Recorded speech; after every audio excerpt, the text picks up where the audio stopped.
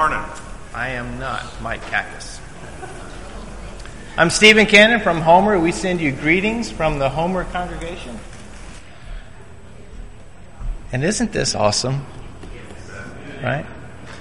There's a lot going on this weekend. A lot. And it's a great weekend.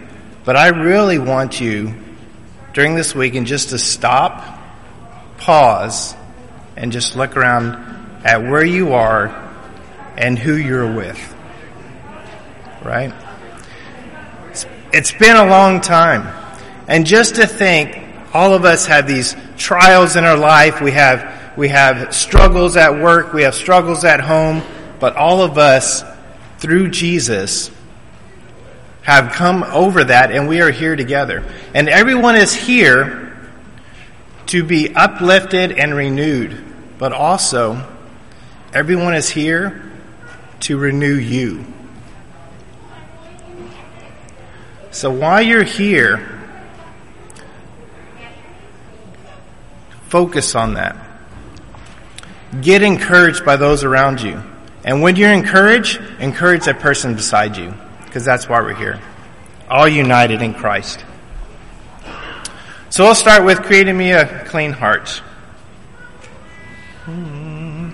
Create in me a clean heart, O God, and renew a right spirit within me. Create in me a clean heart, O God, and renew a right spirit within me. Cast me not away from your presence, O Lord, and take not your Holy Spirit from me.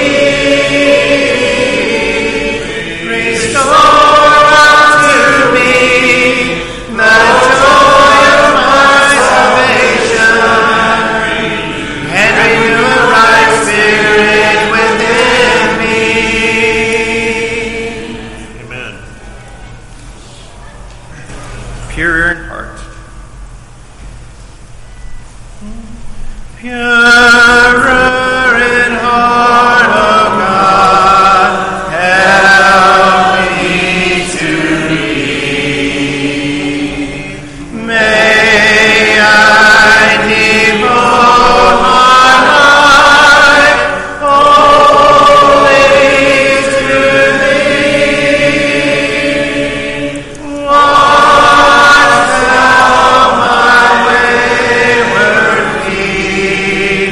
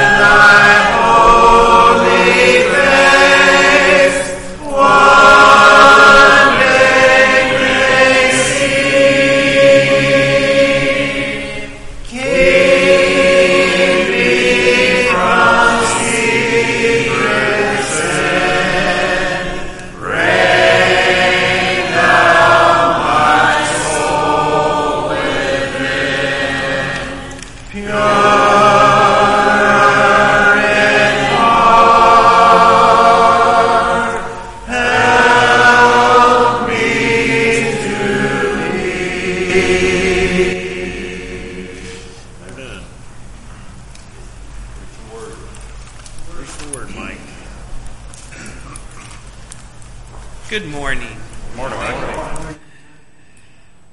It is a joy to be with you. If God's been good to you, say amen. Amen. We serve a good God. It always feels, I believe, heavenly to get to be together like this. I feel very blessed to get to travel throughout Alaska, to visit with congregations throughout the state, to work amongst all of you in different ways, different times, in trying to serve and bless and to work alongside you in what God is doing throughout this state. And we serve a very active God. He does not take days off. He is very involved in all of our lives and in all of our communities in ways we don't even understand. He is so proactive. I look around and getting to see you all here together, instead of being out in Fairbanks or Eielson or Homer, Anchor Point and Anchorage and the Valley and Wasilla and Seward and Valdez and Kodiak and Juneau, and looking around here, getting to see all these different brothers and sisters from all these different locations throughout the state is, I find, heavenly. And being all together with the Lord is a wonderful thing, is a beautiful thing, and it always thrills my soul. The passage we're looking at this morning is going to be in the book of Mark. If you want to turn there in your Bibles or on your phones, Mark 7:14 through 23 is the assigned passage that I had received for this lectureship. And we're looking at Jesus addressing the heart of the problem. And Jesus is going to say that the heart of the problem is the heart of man. That it's from man's heart that there's a defilement that can happen. And so we're going to look at this, going straight into it. Starting in verse 14, Jesus is saying, He called the people to Him again and said to them, "Hear me, all of you, and understand." I want to highlight here that Jesus is wanting the people listening to Him to understand what He's saying. He's wanting them not just to hear the words, but to understand the meaning and the implications within them. When I was in Bible school, I had a teacher named Gerald Payton who was at the time pretty advanced in years, and he had since passed away only a few years after I had his class with him. And I'm pretty good at retaining information, listening to a lecture, and so sometimes I look kind of relaxed. And during one of his classes, I think I was leaning back and I had my hands behind my head as he's talking, and I'm just soaking it all in like a sponge. And as he was talking and he was teaching very, very well, he stopped and he just looked at me. He said, "Mike, write this down. I only got a few years left and you need to be remembering this." And so I just got my attention and I dropped my hands quite quickly and started writing. And I think of that here where Jesus had 3 years of ministry and He knew that His time was limited, and Jesus wants people to understand what He's teaching, and I can just hear Jesus's emotion in saying, "Hear me, all of you, and understand." He is so committed and wants His people, wants everyone to understand the things that He is teaching. So Jesus is all in on this, and He doesn't want anybody to fall through the cracks in the things that He is teaching. He wants people to understand, not just accept things to be true. I think of the difference between knowledge and wisdom, of knowledge being information and wisdom being the application of knowledge. He wants people that are listening to Him to apply these things that He is teaching. And so we're going to look at what He says here in Mark 7 and pray to apply it to our lives as we understand it from Christ. He then goes on to say, "There's nothing outside of a person that by going into him can defile him, but the things that come out of a person that defile him." This is the core text of this passage, and the rest of it's going to be revolving around this teaching, that this idea of defilement. Defile is not really a word we use in our common language now in English. We don't really say, "Oh, that's defiled." This word defile is a word for making something no longer holy. So holy is something that's set apart. We remember that from lots of our Bible class, something that is taken from common to now something that is special, as something that's set aside by God.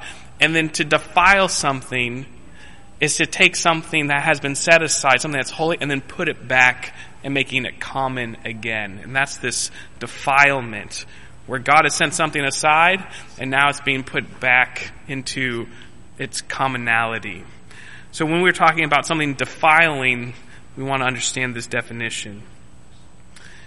So this idea of defiling is what we're going to be talking about. What defiles a person? So after Jesus said this, the crowds dispersed. In verse 17, when he had entered the house and left the people, his disciples asked him about the parable. And I want to give kudos to the disciples at this time, because they had at least the desire to seek to understand. They didn't just scratch their heads and just like, well, that was weird, and then just went on with their day. But they inquired, they were inquisitive with Jesus. And I think of the Bereans, I think of many other scriptures that highlight the importance of seeking to understand what God has said. And so the disciples had that spirit here. I think that shows the heart of a disciple.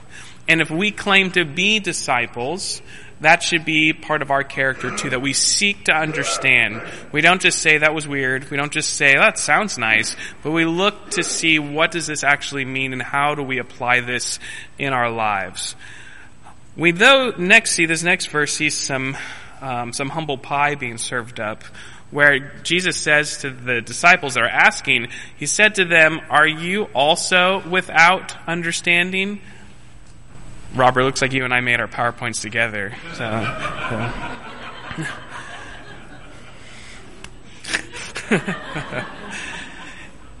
Are you also then without understanding?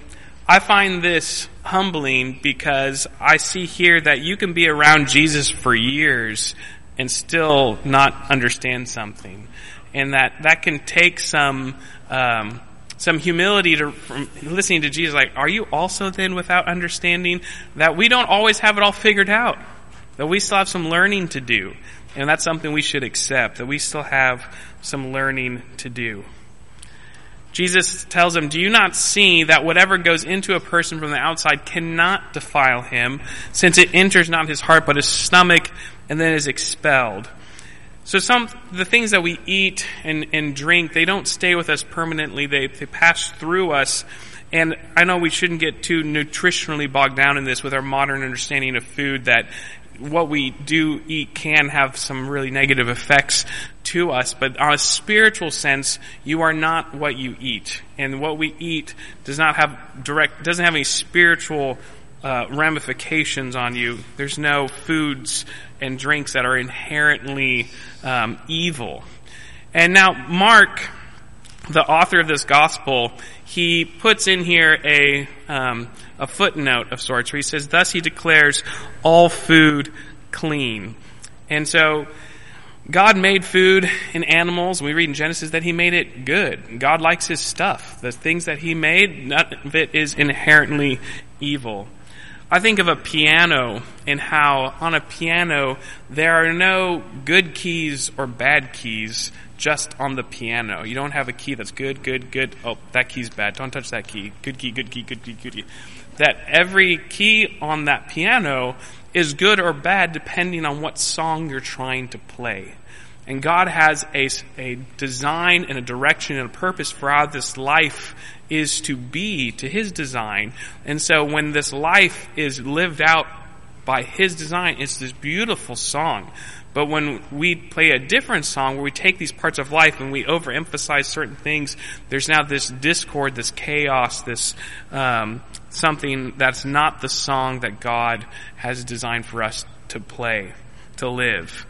And so the point of this lesson is it's what's coming out of our life that matters. It's what is emitting out from us, what's rippling out from our lives. That is what is significant. That is what can possibly defile a person. So what song are we playing? What is projecting out from us? He said, what comes out of a person is what defiles him. Our lives ripple out around us. Each one of us has a song that we're playing. It's either God's song or it's not. But the way that we live, the choices we make, ripple out from us into the world. And the question is, what's coming out from us? Is it something from God, or is it coming from somewhere else? And anything other than God is defiling. There's 3 reasons people make choices. 2 of them have been quite well known in psychology, and the third now is being more talked about in psychology.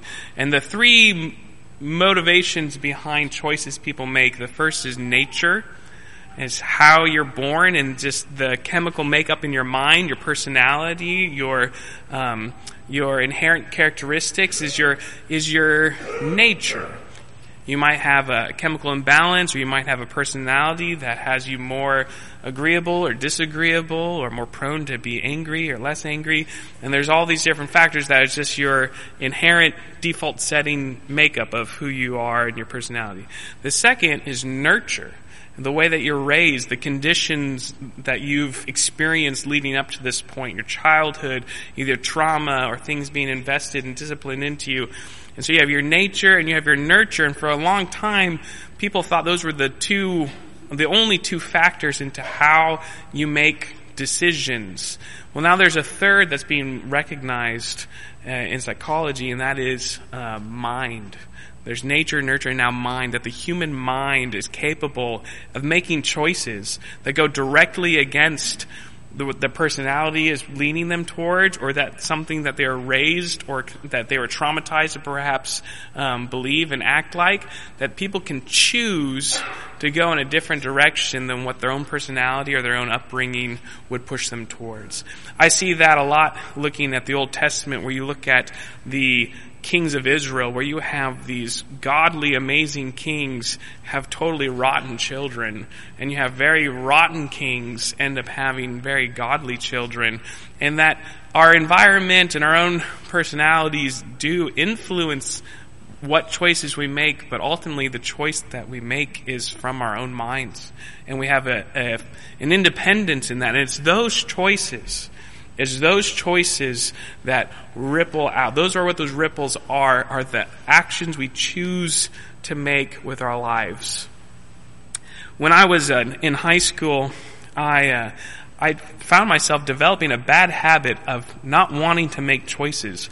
Where if I had 3 different choices to make for something, if I was going to hang out with this person, that person, this person, or what I was going to do that weekend, I'd have lots of options, and I would, instead of making a choice, I would roll a dice to see what I was going to do. On 1 or 2, I'll do this.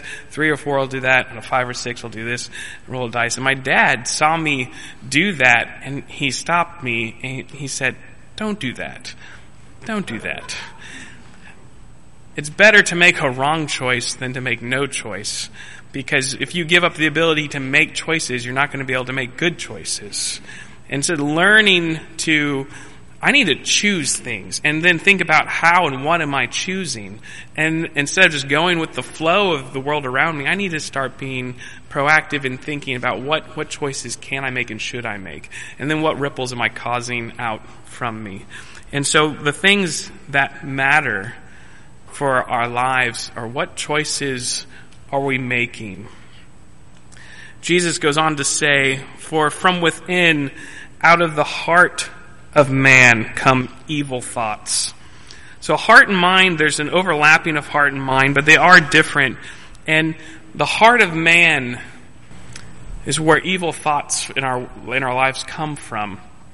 And on that point, I want to make a challenging remark. In looking at history, I've noticed that when we talk about, let's say, the Nazis, we tend to demonize them in the sense where we make them like almost, we dehumanize them. Like there's these monsters from history. And certainly their choices they made were monstrous and evil.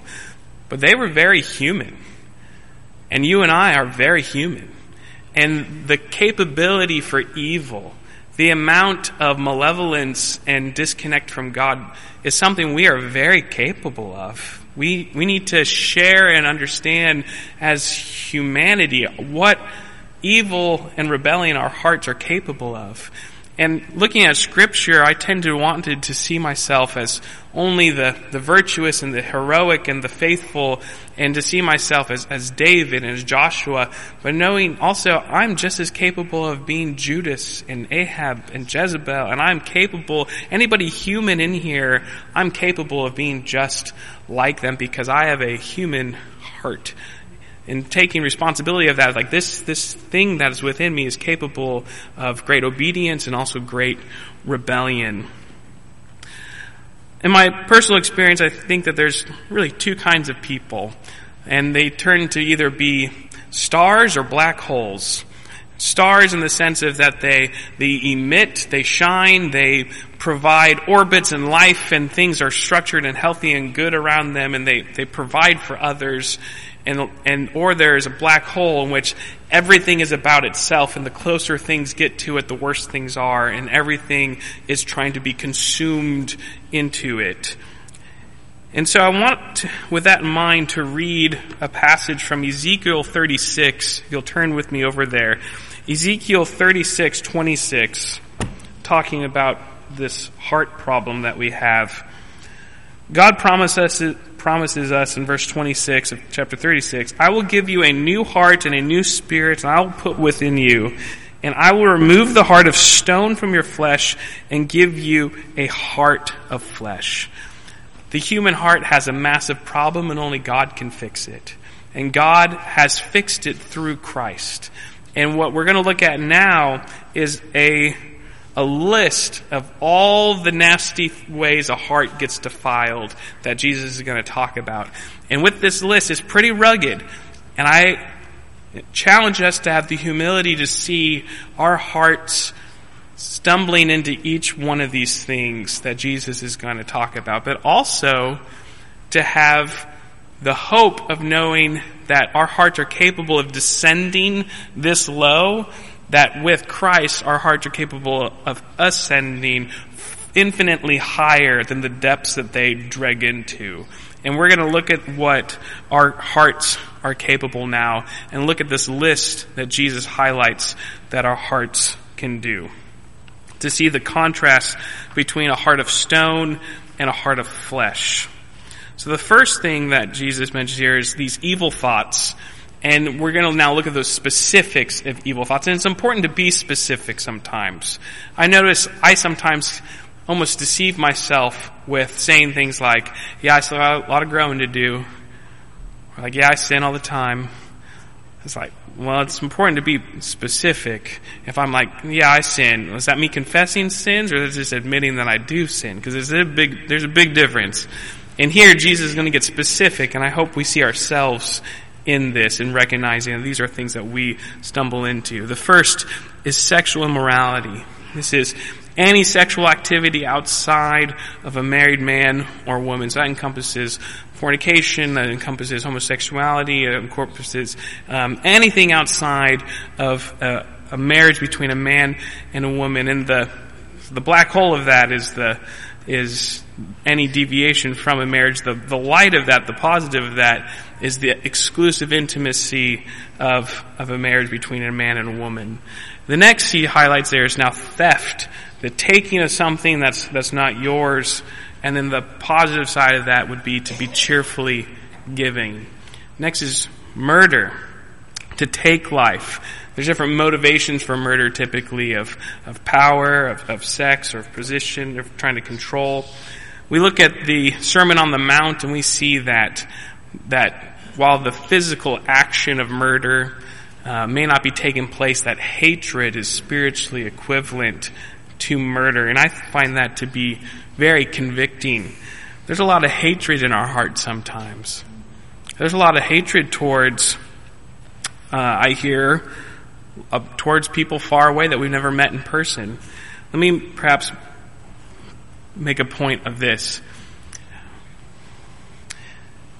If there was some politician out there, whatever party, of someone you strongly disagree with, if that politician or even world leader that you strongly disagree with had their plane crash with them on it, or a brain aneurysm, and they died, would you be happy? And if so, what's causing that? Are you wanting them to come to know the love of the Lord, or are you wanting them to be removed because they're a opposition to what you would like to see happen? Do we hate them? That's a question we have to ask ourselves. The opposite of this heart that would desire murder would be a heart that desires life, that wants to provide life for people. I look at Moses' life, and I look at him who he sees this Egyptian, and he wants to remove this man because he's getting in the way of what he wants. But then I look at Moses now following the heart of God, where instead of taking life, he now provides life by leading an entire people out of slavery into a promised land. And you look at the power that has on the world when we have a heart that God gives us instead of following our hearts. We can quickly see that this world gets totally reshaped in a much different way. Next we have adultery. And this is, of course, sexual and intimate disloyalty to a marriage. And the light of this would be the honoring of marriage by all, which we see in Hebrews. Next is coveting. It's desiring and craving something that's not yours. The light of this would be contentment and gratitude. And I once read that it's not the happy people who are thankful, it's the thankful people who are happy. And when we have an attitude of contentment and gratitude, it totally pushes away coveting and thinking that we are not content. Next is wickedness. This is a disobedience, and I think of the parable of the talents and the one talent servant who hid his master's talent, and the rebuke of the master told him was, "You slothful and wicked servant." And wickedness, I've always kind of grew up thinking of wickedness as like sorcery and witchcraft and like demon summoning and a bunch of just kind of, outlandish like wickedness. But wickedness is really just disobedience to our master. And that's something that we certainly do stumble with. Next is deceit. This lying, untruth. I think of masks that we wear, where we put on a front. I had this, my journaling a few weeks ago, I had this kind of idea of puppeteers, in that we are all we get to choose how we present ourselves to people, and that we're capable of putting on a mask, putting on a show, and puppeteering our own faces and our own lives. I was thinking of what Robert saying yesterday about going through the motions, that that type of puppeteering of ourselves is living a lie, because it's not actually who and what we are when we do that. And the danger of that is quite immense. Satan is the father of lies. And it's how he devours people is through lies, because it's Christ who sets us free, because he's the truth. The truth sets us free. What's he setting us free from? Well, the truth sets us free from lies, and lies all come from Satan. And also when we're puppeteering ourselves, when we're living with deceit, we're trying to deceive people from what we actually are. We have these puppets of ourselves that we're trying to orchestrate to cause something that we think should happen. When we do that, the real harm isn't just that we're not being true and honest in ourselves. One of the major dangers is that we don't get to actually connect and be loved, because people are connecting and serving with the puppet that we're presenting and not actually us. It's a disconnect from our own selves to the people around us. And so in the church and as God's people, if we're falling into deceit, where we're trying to put on something that's not real, then we're causing people to interact with someone that doesn't even exist, because it's not you. And so it's so essential for us to be set free from this, to be genuine, to be honest. And the thing about honesty, which is the light side of this, honesty is short-term pain for long-term comfort. It's hard to be honest in the moment because it's uncomfortable and it's vulnerable, but there's a long-term comfort and peace from the short-term pain to being honest in the moment. The opposite is true, where deceit, there's short-term comfort in getting to avoid an awkward situation, but there's long-term pain, long-term suffering from trying to operate a puppet your entire life. Next is sensuality that Jesus says. This is debauchery, outrageousness, filthiness. And the opposite of this would be modesty, and that it's okay to be attractive. I think of Ruth and Boaz, and how Ruth made it very clear that she was interested in Boaz by uncovering his feet and sleeping at his feet there, and that type of situation, that it's okay to be attractive and attracted to a person. Next is envy, and the Greek word for this envy is an evil eye. And it's where coveting is where you want a thing. Envy is where you hate a person and see them as an opponent and as an obstacle. You think of Cain and Abel, and how Cain didn't just want to have good sacrifices. He saw Abel as an obstacle and as an enemy, and his killing him was from this evil eye of envy. And the opposite of this, the light of this, would be, instead of envying others, seeing them as opponents, it would be hope, like how love hopes all things, believes all things, endures all things. And that when we look at people, we see them not as obstacles or opponents, but we see all that they could be, and we hope for the absolute best for them. My instructor, Gerald, the one that told me to write faster and actually use my hands, he was the one that had inspired me with this idea of, whenever you interact with somebody, go into that interaction with the desire for that, by the end of your interaction, that person will think better about God and better about themselves. That would be your mission. That every single person you come to contact with, the time that they get done interacting with you, they now think better about themselves and better about God. And having that mission going into any certain conversation, whether it's a 30-second coffee that you're just passing by with somebody, or whether you're going to go spend the weekend with a friend, no matter what, going into every interaction with a person with that attitude doesn't leave any room for envy, and allows you to go in with this, with an unconditional love for someone. Next we have slander. The word here for slander is the same word it's blasphemy, and it's to speak evil of what is good. We need to be so careful of what and who and whose we speak about.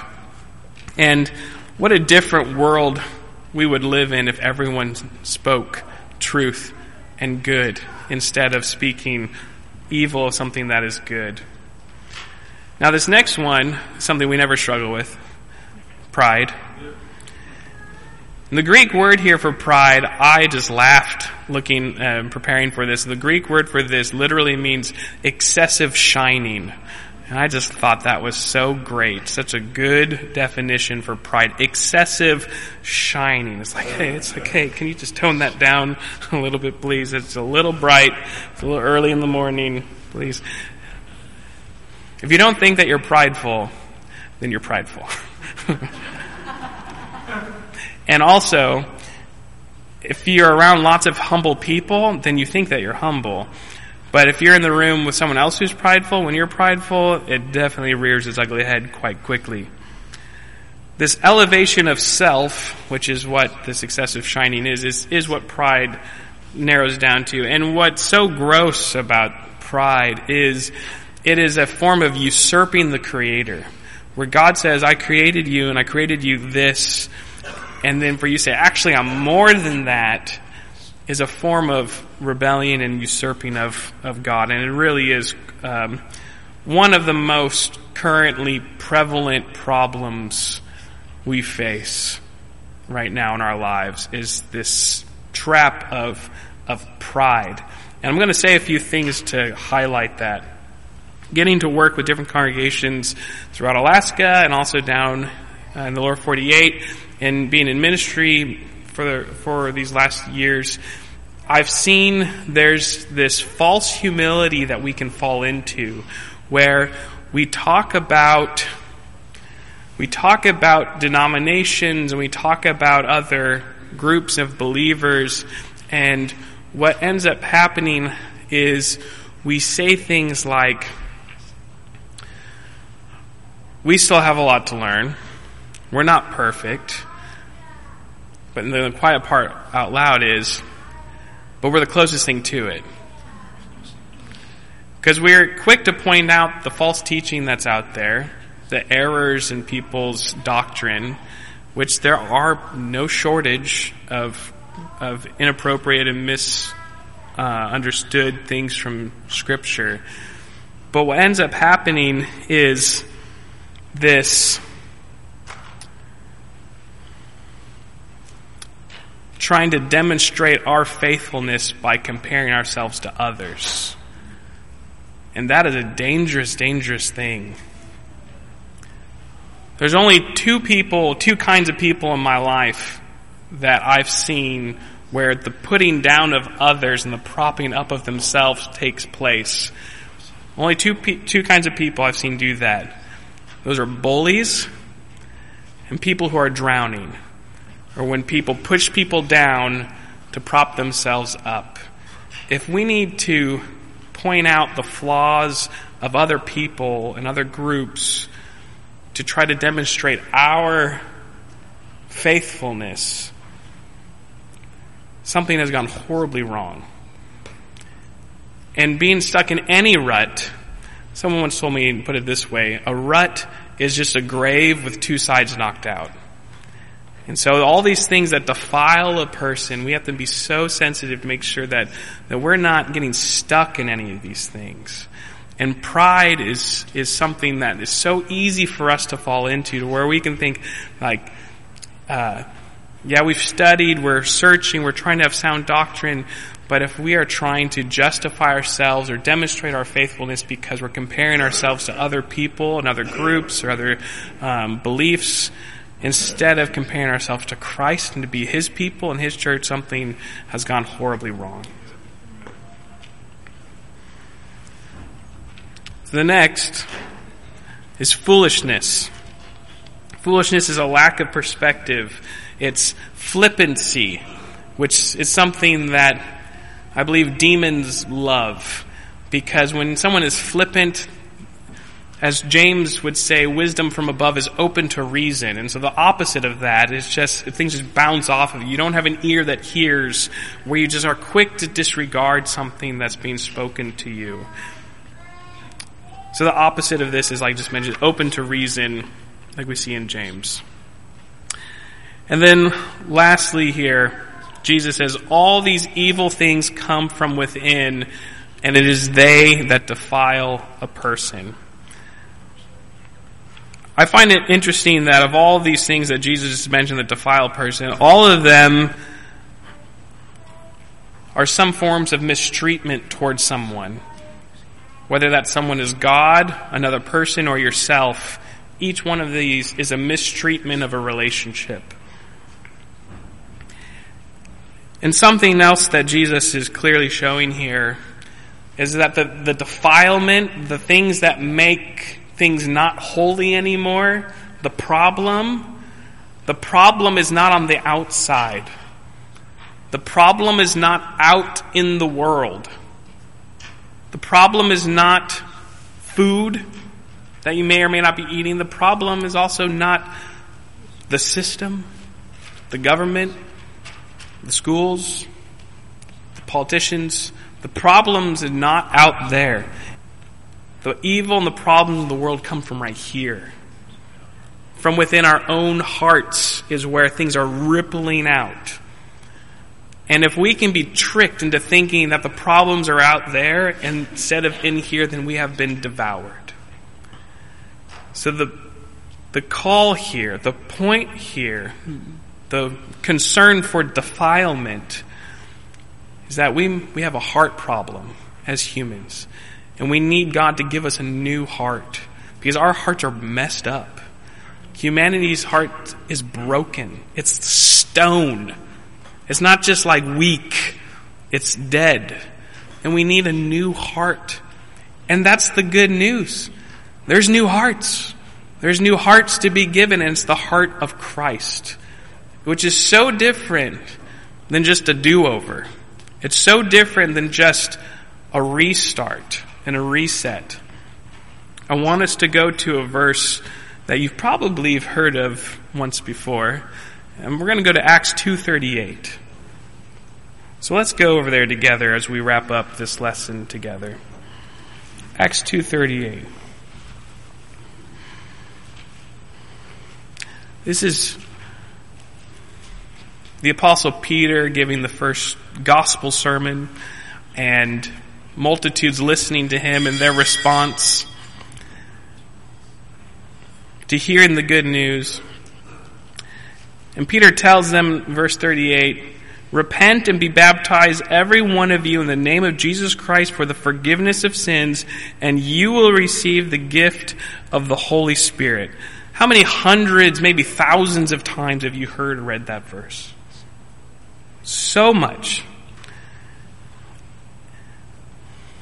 Baptism is a word in that verse, which is very true, but this passage is not about baptism. This passage is about a forgiving God who gives a gift of His Holy Spirit, and part of that gift is a new heart.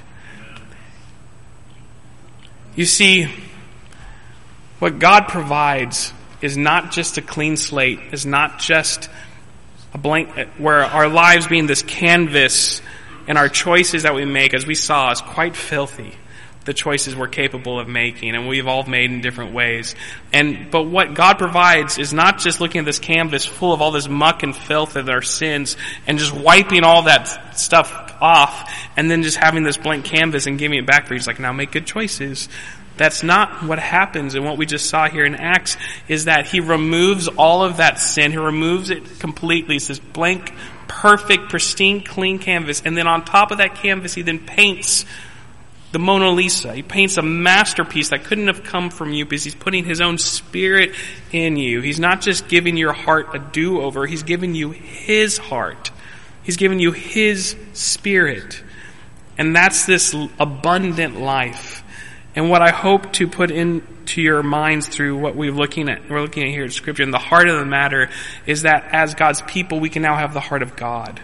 And it's not about just you having an avoidance of sin.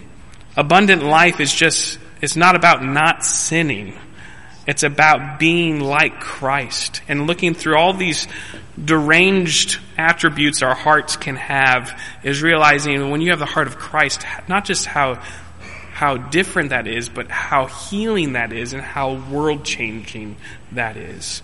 And so my challenge for us all here is to have the heart of God and to see that in Christ and to find His heart in His Word and let it sink in deep to our souls. So I thank you all for listening and participating here with us, and make sure that we're not defiled, but we're holy as He is holy. And we have His heart and none others. Thank you.